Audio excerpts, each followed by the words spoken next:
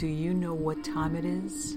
It's supernatural story time. And if you're easily scared, and even if you're not, there's only one thing left to do. Just turn off the lights, because these are stories that you listen to only in the dark. Stories to listen to when you drive, Volume 6, Story 1. Creepiest thing I've encountered outdoors was at work 2 years ago. It was very early in the morning, around 2 or 3 a.m., and I was in a very open area waiting for my boss to return with some equipment. As I was waiting, I got that feeling like I was being watched by something that didn't want me there or had some intent on harming me. I stood up and looked around. The moon was very bright that night, and I could clearly see all the way to the tree lines, probably 50 yards on both sides of me. Nothing around me. I calmed down a bit, took off my pack off my back, and got my drink out.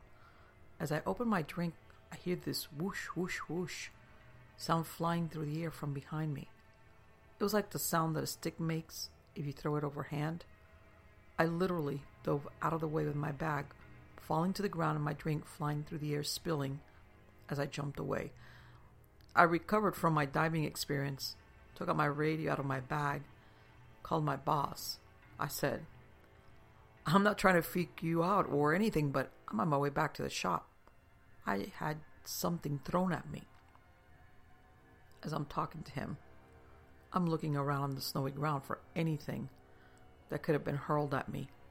There was nothing on the ground but snow. I had no idea what the hell was going on at this point. His reply of, "Already got a head start on you, I'll see you there," sounded out of breath like he was running. I gathered my stuff and started hauling ass back to the shop. I got back and met up with my boss, and he's pacing back and forth in the shop, freaking out. Got him to calm down, and he tells me he was on his way back up to me when he got the same feeling I got before something got thrown at me. He said after he got that feeling, he stopped to look around, and something, clearly two-legged, started walking towards him, barely crunching in the snow. Then he said it started running at him, but there was nothing around him in sight. All the sounds of movement stopped, and he froze to listen for more sounds. Then he said a hot breath was hitting the back of the neck, and he proceeded to freak the F out. He said he ran the whole way back to the shop, and about halfway back is when he heard me on the radio. The crazy part about this whole thing is the area where we were working has several burial mounds in the woods from Native Americans. Apparently, there also used to be an altar of some kind made out of stone that was buried during a construction project a few decades ago. I have two theories for this incident. One, we both simultaneously had a 15-minute trip on acid, or two, I had a ghost hatchet thrown at me, and my boss had a ghost native stalking him as a nice way of saying, "Keep the F out." Story number 2. I'm a young fella living in New Zealand, down past Australia for those who don't know. Generally, it's full of nice people, but occasionally you get a nutter, just like everywhere in the world, I suppose. But anyway, a few months ago, I was with some mates at the uni pub, and we decided to go for a tramp in Fiordland near Queenstown, a tourist hotspot for winter sports and beautiful lakes and mountains. Anyway, my friends went on a Friday morning, and I left on the Saturday night as I had worked until late, and they said they'd wait for me around in the first hut. This was a serious hike through sub-zero temperatures after dark, and no one around to give you a hand, as it was the off-season for tramping. Anyway, I arrived in the car park about 3 a.m. on the Sunday morning, got my gear together, and headed off. A few days before I left, I had this creepy dream about being stalked through the wilderness in an attempt to be killed by a stranger. Now, I'm a scientist in training, so I'm relatively sensible and well-grounded, except on occasion I have strange dreams and get this extreme feeling of déjà vu. Anyway, this is the off-season, 3 a.m. on a Sunday morning, and a few degrees about zero, not the time for anyone to be out. I thought I shouldn't have been there. Because of this dream, I came equipped. Better safe than sorry. I'm a hunter generally rather than a tramper when I do go tramping, though I wear all my camo gear and look like a monkey, but I really don't mind. But this night, I'm in all my camo, headlamp, pack, boots, the whole shebang. Especially due to my dream, I had my two best mates, my big nasty knives, a 12-inch Muela Scorpion pig sticker, and a Muela tactical knife. Anywho, I'm walking along. A few hours into it, I was planning to walk through the night to catch up to my mates, and I keep hearing these noises. The dream springs to mind, and I loosened the clasp on my Scorpion. Now, I was thinking this could have been anything from a wild boar to a possum, but I wanted to be ready. I kept walking with my ears working overtime.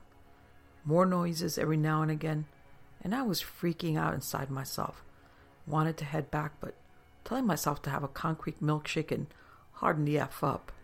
Anyway, I'd been walking an hour or so, and I was on the straight stretch without much cover on it. About 100 meters past where it went straight, I hear the scuff as a shoe kicked a rock in the ground, about 5 meters behind me. I turned around so fast, I reckon I almost broke the bloody sound barrier. And caught in the light of my headlamp was this guy. No pack, trainers instead of hiking boots, and jeans and a plaid shirt on. Not equipped for the 4-day, 62-kilometer track ahead. I was almost as surprised to see him as he was to see me whip around with my foot-long knife. So I summoned up my gruffest and manliest voice, considering I almost wet my pants, and I told him to walk in front. I let him get a good distance ahead of me, but still within sight, and followed. After walking another 45 minutes, I realized how cold it was. I turned back to the car and set off at a steady jog. I slept under all my gear and woke up cold. It got to minus 10 degrees Celsius. I had to ram the door of my car with my whole weight behind it to open the door, and it took a few goes even then. I started early in the morning just before sunrise. I eventually got to my friends after some boot difficulties. They were new, and I thought it would be a good opportunity to wear them in.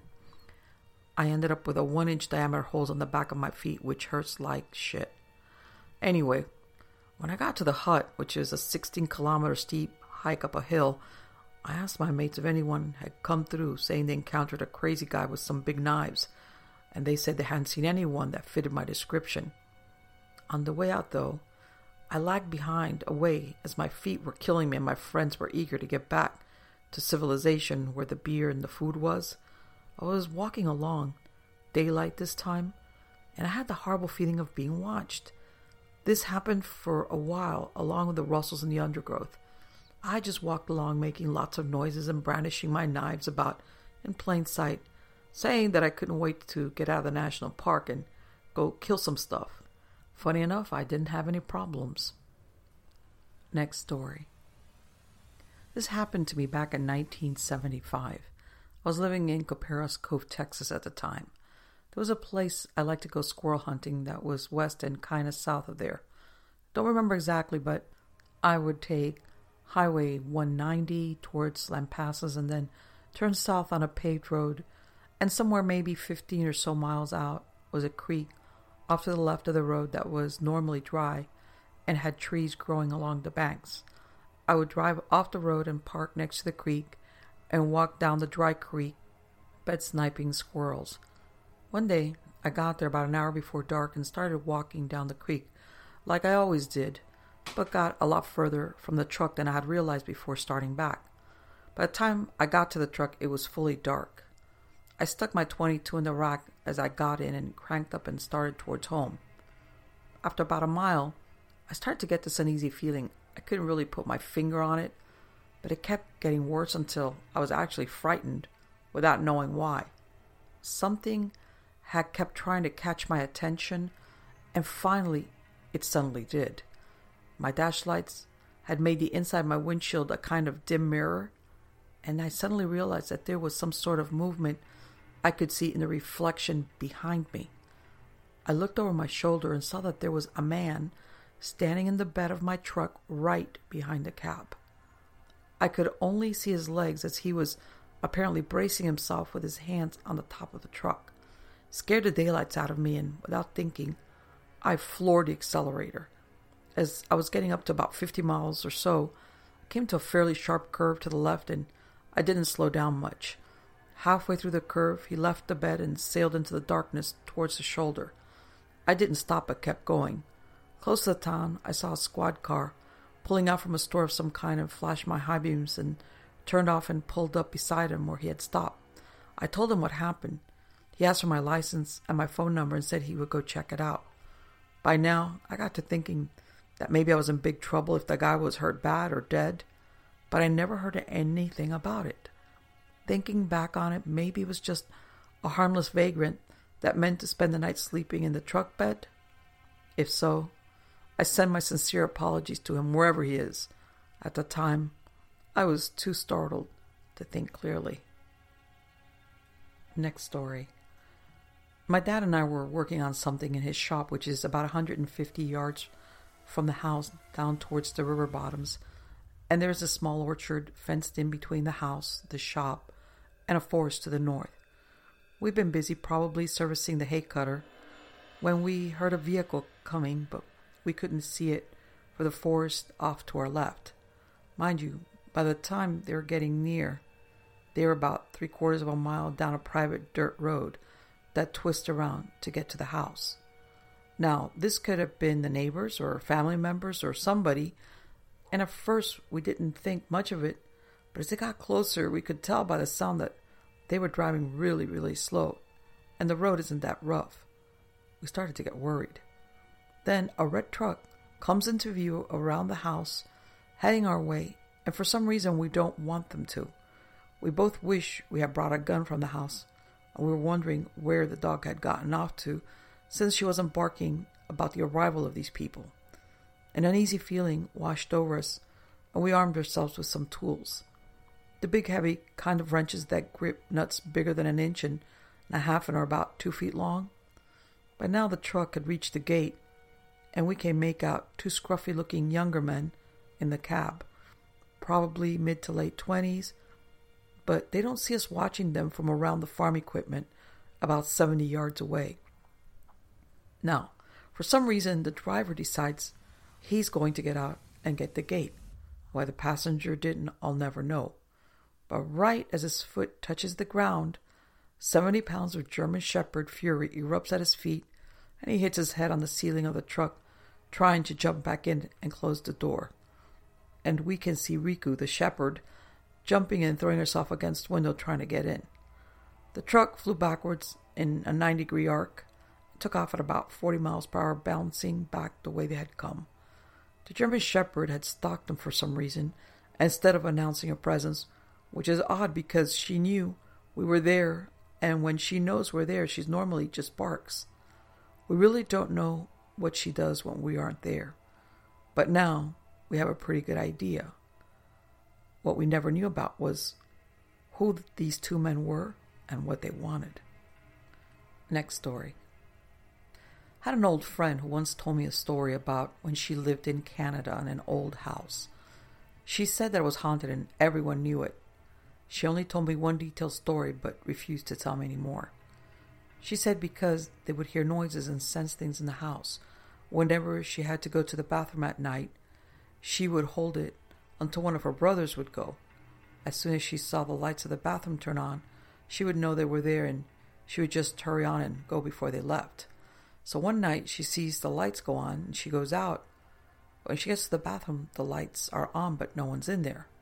She said she freaked out a bit at that point, and she turned around to go to her room and saw a kid standing by the stairs that go to the first floor.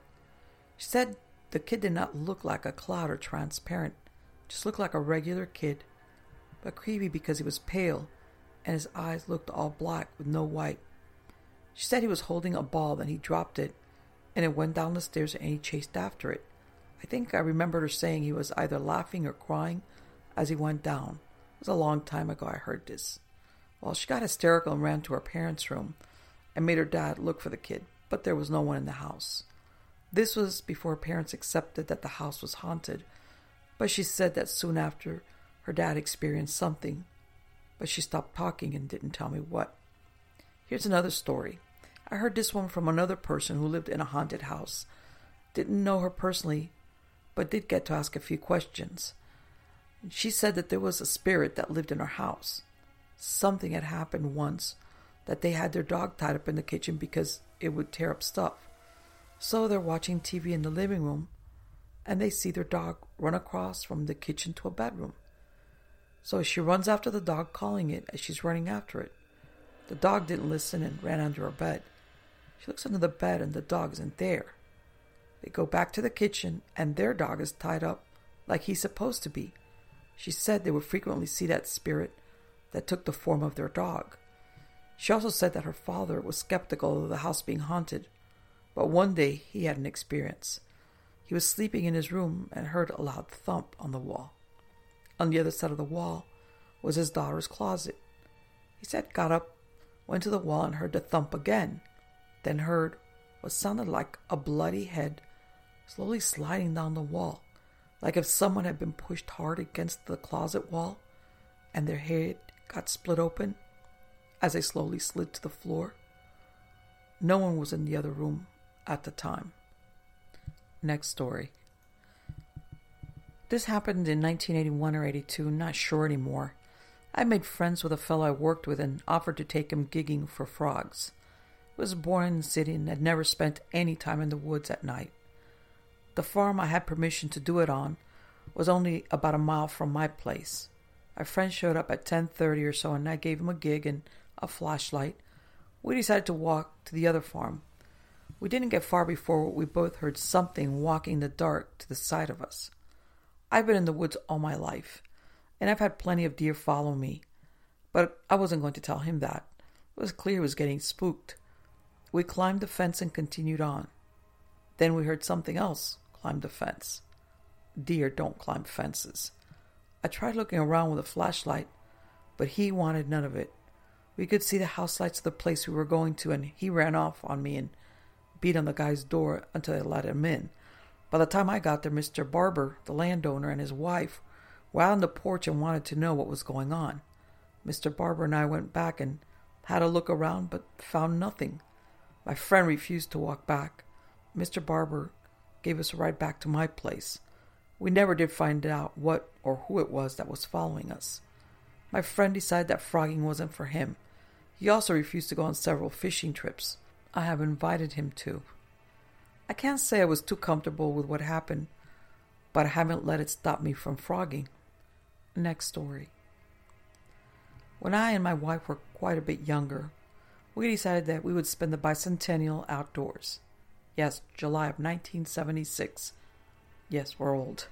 We lived in Pueblo at the time and decided to go hiking, fishing, and camp along Lime Creek between Durango and Silverton. There wasn't anything other than brookies in the creek, but they were plentiful and fun to catch. We left our car by the side of the road along Old Lime Creek Road, about 5 miles in from the highway, and packed in upstream along the creek with our shepherd Rebel. It only took us about an hour to get to where we wanted to camp, a nice meadow beside the creek, just before a slot canyon that required you to swim to get any further upstream. Either that, or take a several-mile detour. We camped uneventfully that night, the 3rd of July, enjoying the sounds of the rippling creek and nature all around us. It was such a nice night that we just slept out under the stars, didn't bother to pitch our little backpacking tent. A little cool, but we had the fire going in our lightweight 30-degree bags, so we were very comfortable. The next day we had breakfast, packed up, and we all swam our way up the creek to the next wide spot with a bit of bank in the canyon, only about 150 yards or so. Now Rebel was never one to turn down a chance to get wet, but we had to do quite a bit of coaxing to get him to follow us up the creek. We fished and splashed upstream a bit, and before we knew it, it was lunchtime. We thought we'd fry up some of those brookies, but we were in this slot canyon that terminated in a fairly deep pool with about a 10-foot rocky waterfall at the end of it. We decided that I would scale the waterfall and pull the dog and the packs up, and then I'd help Maggie get up. It was fairly difficult, even with the help of an old cable left over from a mining operation that was hanging down the sidewall of the canyon. It took a lot of effort, and though we finally made it, we looked back down that waterfall and wondered what the heck we were thinking. Rebel was none too happy about it either, and seemed to get more irritable by the minute. We found enough driftwood at the rocky top of the falls to get a fire started and get the fish fried up, but that was about it. You know the uneasy feeling that others mention when telling stories about being in the outdoors? Well, it was like a switch turned on and we all of a sudden became aware of our surroundings. It grew like a cancer and I actually watched the hair on the back of Rebel's neck stand up. Maggie felt it too, and we both noticed that it was getting dark fast down in this canyon. First thought in my head was a cat, and I actually felt a bit better about that because I figured the cat would leave us be. Between the fire and the dog, I told Maggie what I thought, and she seemed to feel a bit better too. I did not want to get caught in the dark in the canyon for a bunch of reasons. Flash floods, etc. I spied what looked like a mine shaft about 200 feet above us. A heck of a steep climb, but it looked like our best bet. We pulled out our flashlights, and by the time we reached it, it was pitch black. The dog was a mess by this point, whipping around in circles, whining, yelping, and generally being a real pain in the ass. Maggie and I were drenched with sweat and immediately began to freeze. July in the mountains is a weird thing. I've seen blizzard conditions before, but this was like someone turned on the deep freeze. We were at what looked like the start of a mine. It only went back about 10 feet, but there was evidence of fires at the mouth, and they curiously looked fresh. I was too tired to think more about it.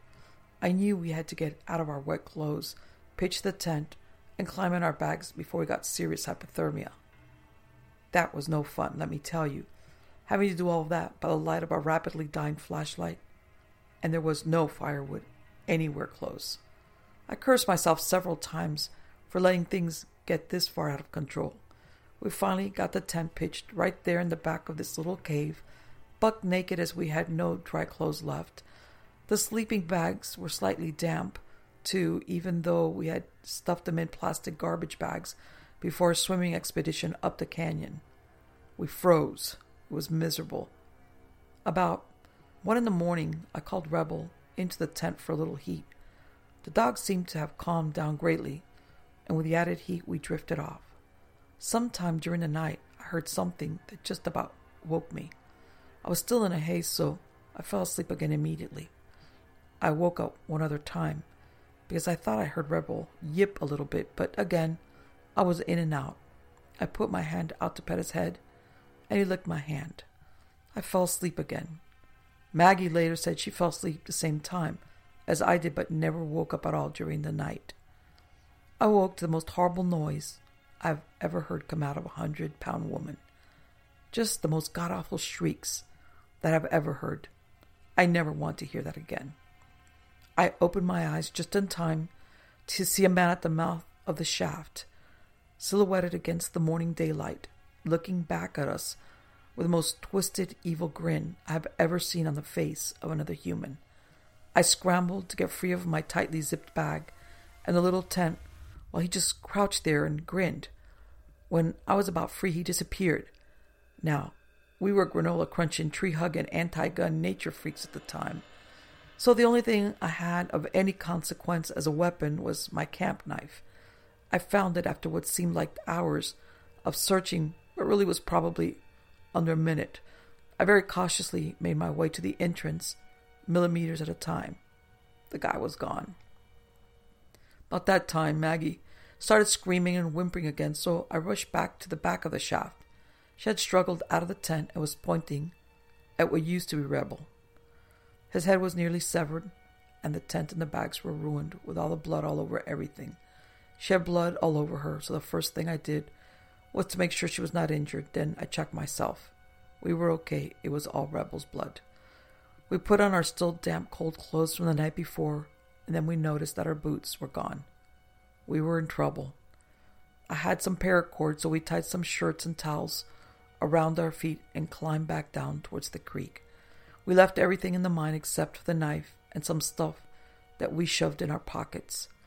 It took us 8 hours to get back to the car, and we were like hamburger.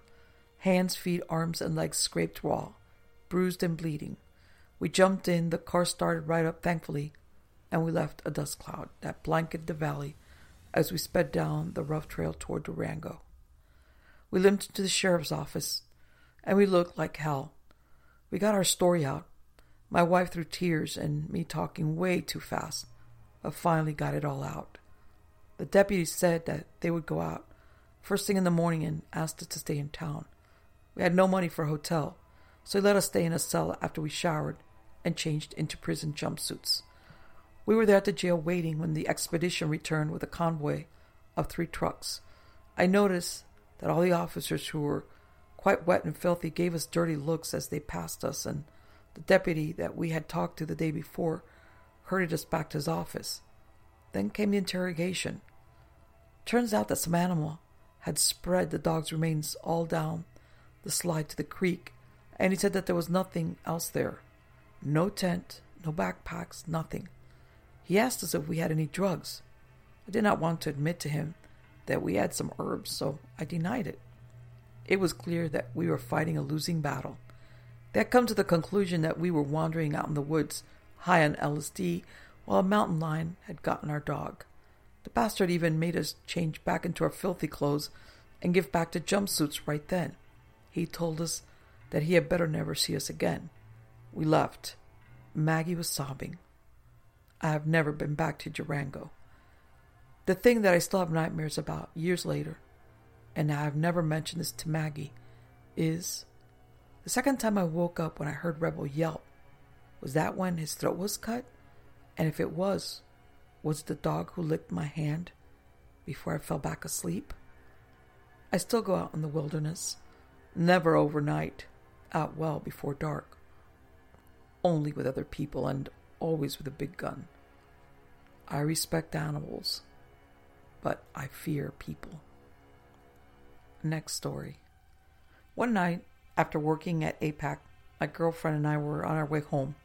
It was around 11 p.m., very dark, and we had about a 45-minute drive in the country. We were on back roads and there was no traffic. We saw a truck on the side of the road about 200 yards before a stop sign. As I slowed for my sign, my friend started shrieking, "Go, go, go, go, go!" And of course, I'm like, what? I was 17, driving a 1987 Plymouth Champ that was a stick and not very responsive even when floored. I looked out the window, and there was a man running up out of a deep ditch, coming at my door, about 6 feet away. She's still screaming, so I look at her and see there's a man coming from the ditch running at her door too. I thought, screw the stop sign, and I hammered that little turd. We got away, but it was super freaky. They could have been standing by the truck. Why would they have been in the ditch on opposite sides of a deserted road and running at teenage girls in a tiny car? Next story. This is what happened to me while I was working off in the bush alone. I'm on the number 1 highway, Trans-Canada, going east towards Brandon. I believe it was just outside of Verdun or somewhere near there. Anyways, I was working as a paver at that time. When there was no trucks for the paver, I decided to walk through a wheat field and into a small bush on the other side to go take a long-needed bathroom break. As I walked through the field, I noticed something a little strange. Well, it wasn't too strange at the moment, but just wait. There were hundreds of little blackbirds sitting on a hyperpole cable. They were all very silent and did not move. Okay, still not strange.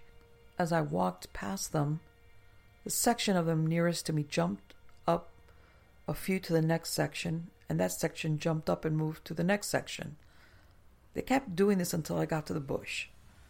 Okay, I think that's very weird, but that's not even close to being as weird as what happened in a few minutes. I walked into the bush, and when I did, I heard thousands of birds chirping, calling, etc. It was very surreal and very strange. But I then proceeded to urinate on a stump. After I was done, I decided to take a little gander in the bush to see if there was anything interesting. I found several old stub-necked beer bottles And then as I walked to the east side of the bush, that's when I found it. What I found was a metal wood shack. It was probably 10 or 15 feet long, maybe 8 feet wide or so. It had a slanted roof on it, but it looked like it caved in. As I walked nearer to it, I felt like I was being watched. I felt a vile, filthy slime wash over me. I felt sick. It was a disgusting feeling, like your body's covered in motor oil or something. But I continued to walk closer to it. Even though I felt thoroughly disgusted by the shack, I wanted to investigate it further. The feeling of being watched got more intense, and as I did feel that, I also got that vile feeling even worse. Now, I love to explore places like this, but this place creeped me out big time. I also noticed that the chirps of the birds went silent, dead silent. It was too eerie for me, but I decided to make my way into the little building. It had 2 broken windows and a metal screen, more like a cage door, that was torn off from the hinges. I got a look inside from it from a distance of 8 to 10 feet away. I wouldn't get any closer, but the inside of the shack was covered in leaf litter, dead branches, and several small trees. The birds still weren't chirping, and I decided to leave. It was far too creepy for me, and I decided to get back to work. As I left, I constantly kept looking around me, but I couldn't see anything or anyone. But I could still feel someone or something watching me. As I left the little bush, the birds followed me and went back to their perching spots on the hydro poles, where they continued to do their little section change until I got back into the field. I didn't tell anyone at work about the incident, but I did tell my girlfriend about what happened. She thought it was weird that I got such a feeling because she knows I love to explore creepy houses, buildings, cemeteries, etc. I wanted to go back and investigate it further, since I had a limited view of what was inside, but now it's snowing, so if there was anything or anyone living there, I would be able to see the tracks. But then I think, what if I get that creepy feeling and there are no footprints or anything like that?